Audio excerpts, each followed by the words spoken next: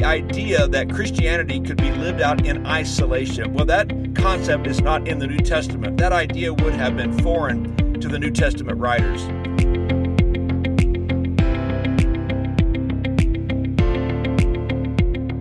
Hey friends, I'm Lauren Hicks. Thank you for joining me for episode 5 of the 5-Minute Discipleship Podcast.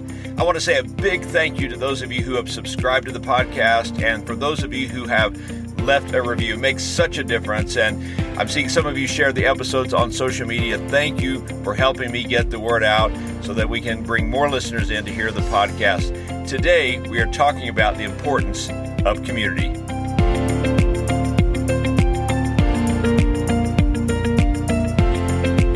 The heat wave of July 1995 in the city of Chicago was one of the worst weather-related disasters in the history of the state of Illinois. In fact, over a 5-day period, as temperatures soared into the hundreds, 739 people tragically passed away. Most of the victims of the heat wave were elderly residents. They were poor people who lived in the inner city who could not afford air conditioning, and many times they were afraid to open their windows and let a breeze come in simply for the fear of crime. The city set new records for their energy use, which then led to failure of some of the power grids. At one point, 49,000 households had no electricity. Imagine that, being in a record temperature time of the year and not being able to turn on a fan or an air conditioner. Many of the people that lived in Chicago swarmed to the city's beaches, and others took refuge in the local fire hydrants. More than 3,000 fire hydrants around the city were turned on at one point, which caused some of the neighborhoods to lose water pressure on top of already losing their electricity. By July 14th, thousands of people in Chicago had developed severe heat-related illnesses. In fact, the paramedics could not keep up with all the emergency calls, and the city hospitals were overwhelmed. Hundreds of victims never made it to a hospital. As I read this tragic story, the question that came to my mind was, who were these 739 people who passed away, sadly, over this 5-day heat wave? Well, as I continue to read, the U.S. Center for Disease Control and Prevention did an amazing study to determine what were the risk factors for these heat wave victims, and they came up with a list of conditions for those who were the most vulnerable. And here are some of those conditions: living alone, not leaving their home daily, lacking access to transportation, those who were sick or bedridden, not having any social contacts nearby, and of course, not having an air conditioner. Men were more than twice as likely to die as women because elderly women tend to maintain their social relationships more than men do. But the number one risk factor? Being alone. As I read the New Testament, and especially the book of Acts, we learn that this New Testament church formed a new community based on their mutual faith.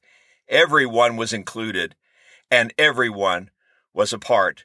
In fact, Acts chapter 2, the story of the day of Pentecost, where the Holy Spirit is outpoured, at the end of that chapter, we see the birth of the church. Acts chapter 2, verse 42 through 47 says, "They devoted themselves to the apostles' teaching and to fellowship, to the breaking of bread and to prayer. Everyone was filled with awe at the many wonders and signs performed by the apostles. All the believers were together and had everything in common. They sold property and possessions to give to anyone who had need. Every day they continued to meet together in the temple courts. They broke bread in their homes and ate together with glad and sincere hearts, praising God and enjoying the favor of all the people. And the Lord added to their number daily those who were being saved."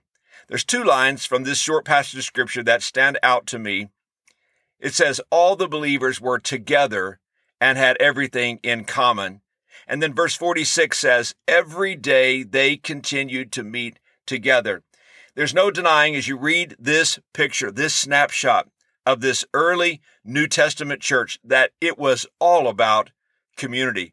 In fact, the idea that Christianity could be lived out in isolation, well, that concept is not in the New Testament. That idea would have been foreign to the New Testament writers. Yet today we hear people say, I love Jesus, I just don't like the church. In fact, I've heard people say, I don't need church.